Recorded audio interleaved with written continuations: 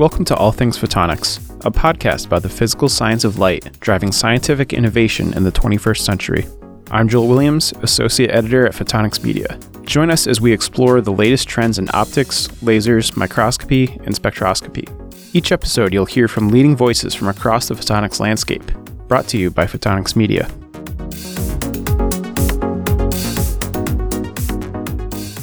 There are a number of superlatives to meet in the quest to deliver the world's best AI supercomputer.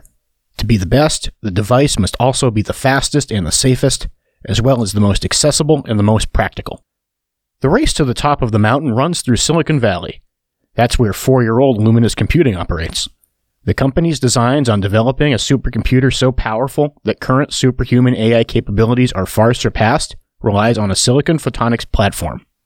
Luminous recently named Silicon Photonics luminary Michael Hochberg president. Hochberg, an industry veteran who has guided 4 companies to successful exits, joins the efforts of company CEO Marcus Gomez. Gomez founded Luminous in 2018, and together the pair has its sights set on an optical solution to a bottleneck that has come to capture the attention of some of the brightest minds on the planet. As the company emerges from stealth with a new president and freshly announced $105 million in Series A funding, our quest on All Things Photonics is to understand how silicon photonics pushes the pace towards a complex supercomputer architecture and model capable of changing the world. With an explanation first from Gomez, and then a macro look at advanced computing from Hochberg, today's episode begins with a quantification of the impact of AI supercomputing and thoughts on what it will take to summit an increasingly solvable problem.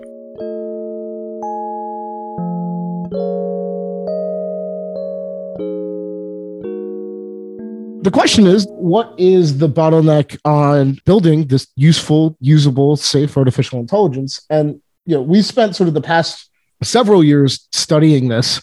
And what we found is that it's fundamentally a hardware problem. So at a basic level, the way these AI algorithms work is that they get better by getting bigger.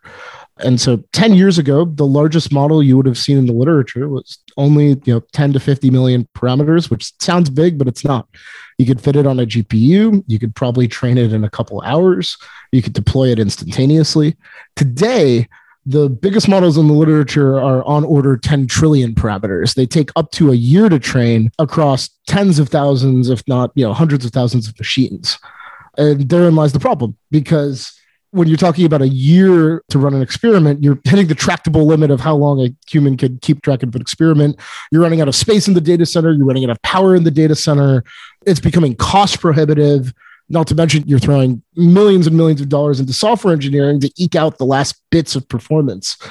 And hardware just hasn't kept up. And so what we're doing at Luminous to build that artificial intelligence, we're starting by actually building the computer that's actually efficient enough to run these giant algorithms.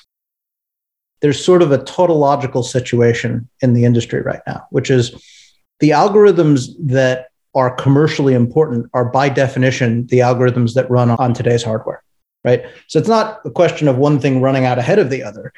What's really interesting to me is that, normally when you go to software people or to algorithms people and you say, well, what's the solution to this? They say, well, Moore's law gives us, improved computers every generation. And fundamentally, this is a software problem because they're software people, right? In this case, what's fascinating is the level of customer pull, which is we go and talk to people who are, fundamentally software people. And what they describe is the incredible difficulty of getting these large models onto these big clusters, huge teams, huge amounts of effort. And at the end of the day, what we're solving is not just bringing new capability to run large models, but it's doing it with a piece of hardware that makes it very easy to do that with a small team. Let's talk about some of the trends, some of the recent developments, specifically in the domain of silicon photonics. And this is for one or both of you. Can you outline, and I suppose broad strokes would be the way to go here, the plan of attack to hasten development of the necessary hardware components? I guess the way I would frame this is that there have been really 3 eras of silicon photonics. The first one was in the 2000s when it was a big struggle to get silicon photonics inserted into any socket, right? You had to use existing sockets you had to play into existing sockets because no one was willing to bet their supercomputer or their data center or their end application on silicon photonics because it was an emergent technology. It was something that was perceived as being very risky. Then you had this transitional decade from 2010 to about 2020, when over the course of time, silicon photonics came to dominate every transceiver socket there is in the data center and in the metro and long haul world. So you go into a modern metro deployment, and chances are you're going to see either mostly silicon photonics or all silicon photonics. Same thing with DCI, same thing with long haul, same thing with the connections within a data center at 400G, right? So silicon photonics became, in many ways, the default technology for new transceivers. And the wider industry got comfortable with the idea of making bets on silicon photonics because it got to the point where with a reasonable sized team and the right tools and the right funding, you could tape things out and have them come back working in 1 or 2 spins through the fab. So now what's going on is that it's possible to plausibly bet an entire system, something that's a system level innovation, on something that can only be delivered in silicon photonics. And the thing that silicon photonics gives you that no other photonic platform lets you do is to rapidly scale complexity. And that's what we're doing, right? We're building what are going to be the world's most complex silicon photonic chips in order to radically alter the economics and the dynamics associated with moving data around within the supercomputer and let us address some of the fundamental architectural challenges that have plagued computing for the last 40 years. So you touch on a number of, themes there. There's this issue of scalability that you've addressed, cost and accessibility you've touched on, ease of operation, usability. When you find yourself explaining this to not just our audience, but to anyone ranging from coworkers to investors, the whole gamut, what do you say? What are some of the common questions that you often find yourselves addressing, whether they're doubts or whether they're areas of confusion? Are there any principal confusion areas, I guess is a better way of framing this question, that you often find yourself having to address? What's interesting is there's both interesting questions that get asked, and there's also interesting questions that you'd be surprised that don't get asked. So the thing that almost never gets asked is this a lucrative opportunity? I actually, over the course of, I guess this company has been around for almost 4 years, I've maybe been asked total addressable market once or twice, which is surprising for a venture-backed startup. And the reason for this is that it's actually it's so obvious to everyone who's looking at this space and everyone who's looking at AI supercomputing that the company that figures out how to build AI hardware that powers the next 2 decades of AI algorithms isn't just going to be another DoorDash or Uber-sized opportunity. It's going to be the next semiconductor titan. I mean, to give you a sense of this, right? Like NVIDIA just this year alone is projected to do something like $10 to $20 billion in just AI data center sales. That's not the total annual revenue opportunity. That's not, the total addressable market in 5 years. That's just what NVIDIA is doing this year in the data center for artificial intelligence. By 2026, that's supposed to be, projections are, depending on which analyst you talk to, somewhere in the order of $50 to $70 billion in an annual recurring revenue opportunity. And we think that's an underestimate. And again, this isn't surprising because the way that these models get better is by getting bigger. The way they get, they're capable of doing more complex things. The way they go from being able to do simple tasks to doing complex tasks, and the way they get better on existing tasks is by getting bigger, which means more compute, more memory, and fundamentally more bandwidth are required. In terms of the number one thing that does get asked, is silicon photonics actually far enough along and mature enough and cheap enough and manufacturable enough that you can actually realize this promised land? That bringing folks like Mike on board, I think, is honestly the strongest signal of whether or not that's possible, since he's been on the forefront of bleeding edge silicon photonics for the past 2 decades. Yeah, let's touch on that because, Michael, you are new to the presidency here with Luminous. I want to ask you about the intersection of silicon photonics technology and Luminous as a company. Where did the two come together for you? What drew you to the position? The founders here, Marcus and Mitch both, are just incredibly bright and their hearts are in the right place. What I mean by that is when you have very new founders who haven't done this stuff before, one of the things that you can see very quickly is, do they really care about the team? Do they really care about doing the right things for the people and in terms of the project? And, these guys really do. And that's something that is super important to me, especially because we're building stuff that has very large consequences in terms of how it's deployed and who it's sold to and all of those sorts of things. And so it's really important to me to work with a group of people who are thinking very carefully and in a very forward-looking way about the ethics of building this stuff and about who the right hands are to put this stuff into. These are potentially very, very dangerous capabilities that are being built. The second thing is that I really respected the pragmatism that I saw on this team. What I mean by that is, often when you have a company that started around, a founder's PhD work, which was the original vision here at Luminous. At that time, it was really focused on optical compute. When that vision it's frequently the case that vision doesn't survive the test of looking at a commercial project, right? And in this case, what happened was that the optical compute thing, when they looked at it really closely and they did the architectural studies and they thought about it and they talked to customers, they came to the conclusion that it didn't solve a sufficiently impactful problem. And then they pivoted into doing something that was incredibly impactful. That's a hard thing to do in multiple dimensions. And the fact that they did that and that they pulled it off and that they executed on that and they did it crisply and well was something that showed me that this was a place that was going to really execute on doing what needed to be done to build a product. Before Hochberg's arrival and the aforementioned $100 million plus Series A funding round with investment from the likes of Bill Gates, there was a critical realization. Algorithmic advances alone didn't address the critical first wave of bottlenecks Luminous remains committed to overcoming as part of its greater solution. Breakdowns in the datacom and, even more plainly, fundamental communication were preempting the challenges of high-level compute. So, as Gomez explains, Luminous pivoted. What we discovered at a very basic level is that doing the computation portion of these algorithms is simply not where the bottleneck is. If you look at the first 10 bottlenecks in these systems, they're actually all fundamentally communication bottlenecks. You don't get bottlenecked on compute until you've solved all of the communication bottlenecks. And so in net, what you have is, first of all, you're not solving a core problem for the customer because they don't really realize too much benefit from this. In exchange, what do you trade off to get marginal performance improvements? Well, you go from digital hardware, which is deterministic and high precision, and you transfer down to low precision, non-deterministic, noisy hardware.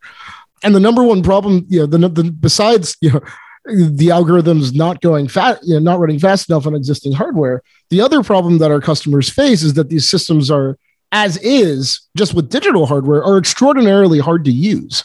And so you can imagine, okay, we take something that was already hard to use when it was deterministic, and we add a huge amount of randomness to the equation. We take away a huge amount of your precision from the equation in exchange for a nearly unnoticeable improvement in performance. It's just a non-starter. The number one problem that all of these software engineers are dealing with is they're fighting around the fact that they have really, really poor bandwidth at every level of the computer architecture hierarchy. So by solving the communication problem, not only do we deliver these order of magnitude improvements in performance, we also drastically simplify the programming model. We take things that used to take 40 or 50 engineers, and we reduce it down to problems that a single machine learning scientist can figure out on their own.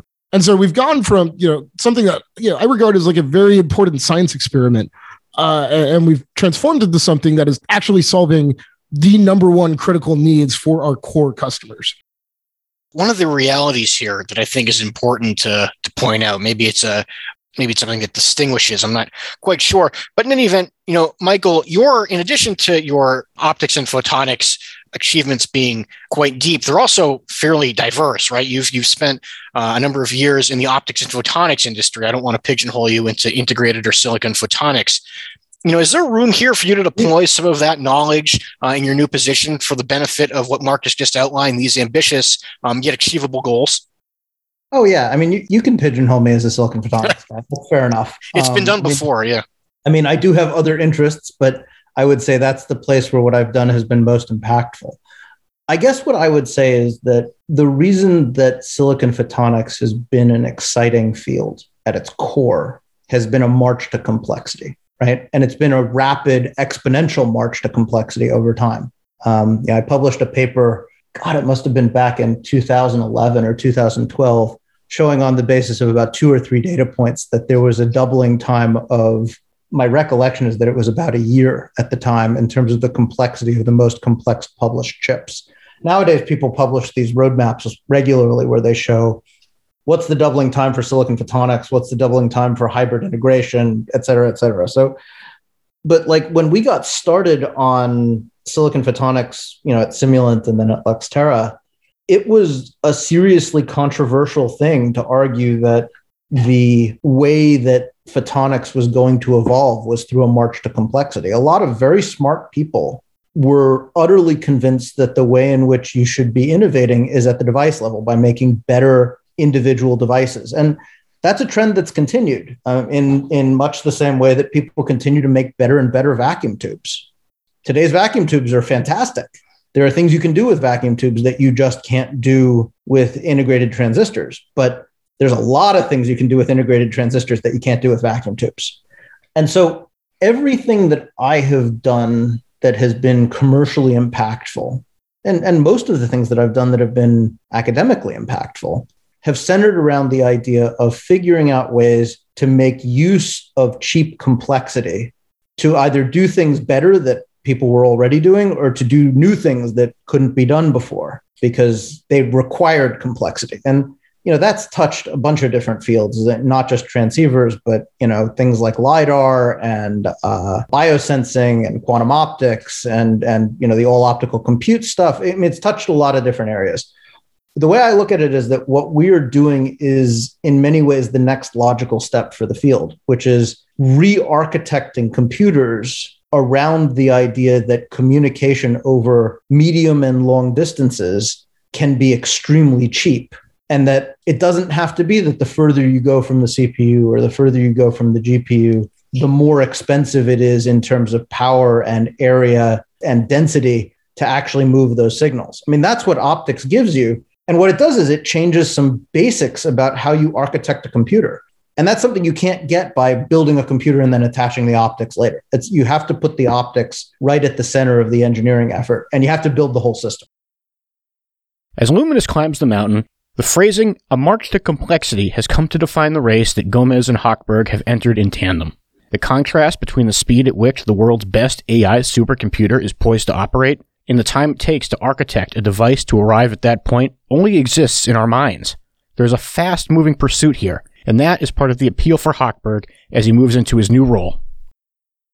One of the reasons that I'm here and that I was attracted to this project is because this is an opportunity to go very fast.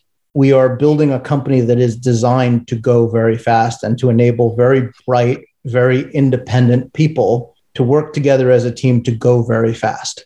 And one of the ways you see that is that we're actually building our pilot line right in our own facility, right? We're going to do as much as we can vertically integrated so that we can spin fast and get things out of the line and into the engineering team's hands and into customers' hands as fast as humanly possible. And, that's both for reasons of time to market, but also for reasons of safety. We want to be in control of the manufacturing pipeline for this, and we want to do it here in the US. Today's episode is sponsored by COMSOL, the leading developer of multiphysics simulation software, which includes tools for building and deploying simulation apps. COMSOL's wave and ray optics capabilities are used for modeling, imaging, and sensing in consumer electronics and biotechnology, information processing and communication systems, and more. See how the COMSOL software fits your optical analysis needs at www.comsol.com.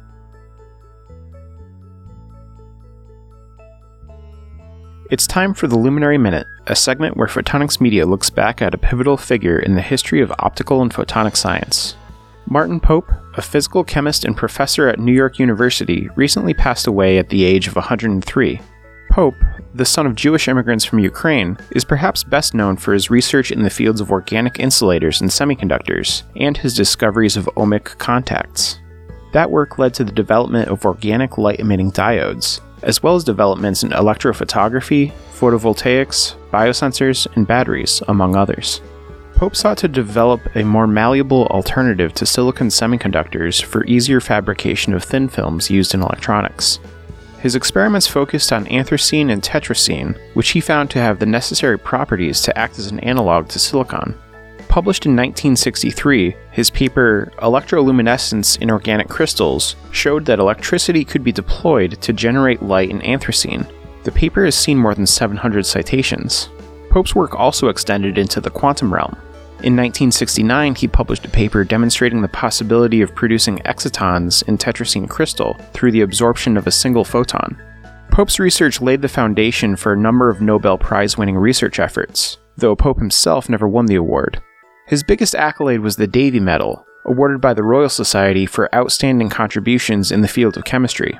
Pope received the award in 2006, quote, for his pioneering work in the field of molecular semiconductors, which has now become a large and important area of semiconductor science and technology.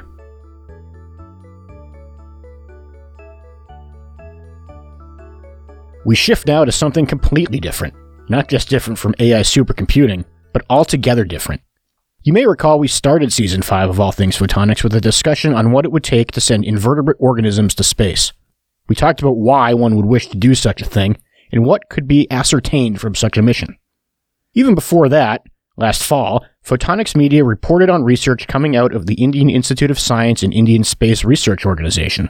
Scientists there had just published a paper introducing a peculiar, self-contained modular device to cultivate microorganisms. The work could enable biological research in outer space. Now, 7 months later, we finally have a chance to dive into that paper with two of its authors, Kaushik Viswanathan and Alok Kumar. The team's device derives from an ambitious quest to understand microbial behavior in extreme environments. The device, in its current iteration, incorporates a photodiode sensor and an LED to track bacteria development with minimal human involvement. Kaushik Viswanathan, whose voice is the next one you'll hear, describes the beginning stages of the research. The proof-of-concept work was a bit more agnostic back then. While the device Viswanathan and Kumar describe as highly unusual, its optical components are really quite familiar. Viswanathan explains the motivation, as well as why the self-contained device classifies as modular.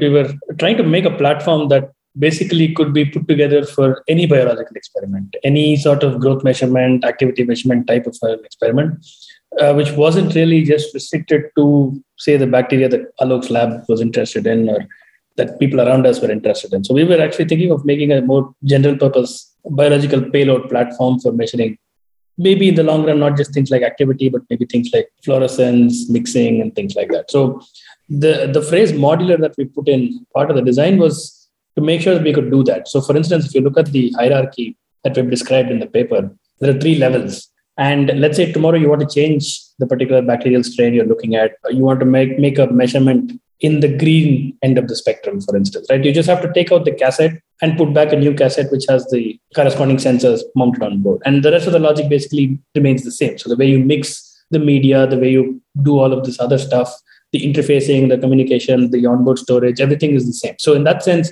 you could pick out parts that you feel you would need to alter for a different experiment and then use that as needed. And so the individual compartments, you use the term cassette, that's an important word here because the individual compartments of this device are called cassettes. Can you tell us what the significance is of building multiple chambers into the self-contained device? Because that would enable multiple experiments with a single device. And that means different types of experiments. And that's a pretty remarkable thing. The word cassette is basically because it visually resembles like an old audio cassette, right? It's just a small rectangular slab. The idea of having multiple of these is to have redundancy, like in any other space experiment. So if you have 3 banks of 4 experiments each, and each one is run by its own microcontroller locally, if you have a failure, let's say in the pump that's doing the pumping or in the microcontroller or in one of the valves, the solenoid valves that determines how much fluid goes in and so on, that cassette is affected. The others still continue to function. So you will get data out from the experiment even if you have a component failure at the single cassette level. So that's the idea for the cassettes. Now that you know a bit about this curious biophotonic device, you deserve to know more about what such a thing could be used for and what it might be used with. For that explanation, we turn to Alok Kumar, He literally takes us to Mars when we ask him what organisms he's studying in his lab. The ones that we are studying, one of the benefits we see that if this bacteria, you could potentially, if you had a colony on, let's say, Mars or Moon, and you wanted a natural process by which bacteria utilize, let's say, waste, and at the same time, it leads to a good output for the colony, that would be great. So this particular microbe actually uses urea, which is present in, for example, human urine. And what it can do is it can utilize that, metabolize that, and use it to perform this biocementation process, and out comes a brick. So in a sense, it's a process which uses waste and generates something useful out of that. Now, there are multiple strains which can actually do this. We are looking into other strains also which use slightly different cycles, which can also sequester carbon dioxide. So while, let's say, this calcium carbonate is being precipitated, the carbonate part of this calcium carbonate can come from dissolved carbon dioxide. And let's say on Mars, there's enough carbon dioxide, right? So we can potentially use that and still be able to generate some important product for ourselves. So I'd still say this is a bit futuristic, but I think this is quite interesting. The reason being, it has happened on Earth, that this bacteria is it's existed for a very, very long time. It's a very ancient process. Biocementation is used by different types of organisms. Termites use it to build their homes. Similarly, there are other organisms too. So maybe we can learn from nature, and maybe our houses on the Moon and Mars need not be that different. That word that you heard that you likely didn't know was biocementation. Even though it happens here on this planet, we'll define it for you. It's an ecological process based on a microbial-induced carbonate precipitation, or MICP mechanism, which results in the deposition of calcium carbonate. Kumar also ended that last thought with a look ahead to mankind's residences on the Moon and Mars, and before we go there, in either a figurative or literal way, Viswanathan brings us back to Earth, in a literal and figurative way, by telling us about the optical components that comprise this analytical instrument. The idea for this being the first experiment, the idea for this was reasonably simple. So scope was very simple in the sense that before doing activity measurements, for instance, we couldn't embark on looking at whether this type of biocementation, the kind that Alok was talking about, even happens. So before we can get to that, we wanted to see if we could just do a simple measurement of looking at how bacterial activity changes in a microgravity environment. Now, if you look at it from that point of view, the simplest thing you can do is to do an OD measurement. And the simplest way to do an OD measurement is to use an LED, a light source, and a reasonably competent photodiode. So both of these components are off the shelf. We've been working with the Indian Space Agency, and they have their own substitutes for these, which are space grade and so on. But at its heart, it's a very simple system. So the idea is you have this chamber, and the main technical challenge was, or continues to remain, in how we populate the chamber with the bacteria and start the experiment, it turns out. But let's assume you do that. The main thing you have to do is pass light through the chamber for a fixed distance, 1 centimeter, and just measure how the intensity drops as the bacterial activity starts. And we query this information over a period of, I think in the paper we reported 36 to 48 hours.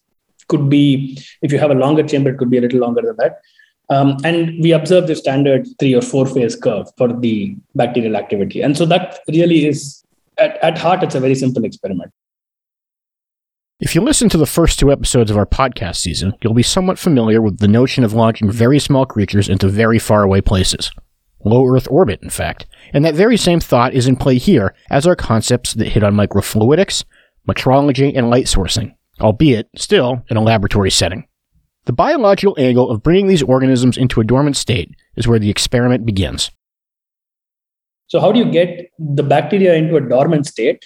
Keep them aside for 3 months, 4 months without having them change their activity whatsoever, and then ship them off into low Earth orbit and then start the experiment remotely, right? So that, I think, was a big technical challenge. And in order to accomplish that, we used, again, a reasonably simple solution, I think. It's a sequence of valves and electronically actuated solenoid valves, miniature ones, and a motor, basically a peristaltic pump to do the fluid channeling.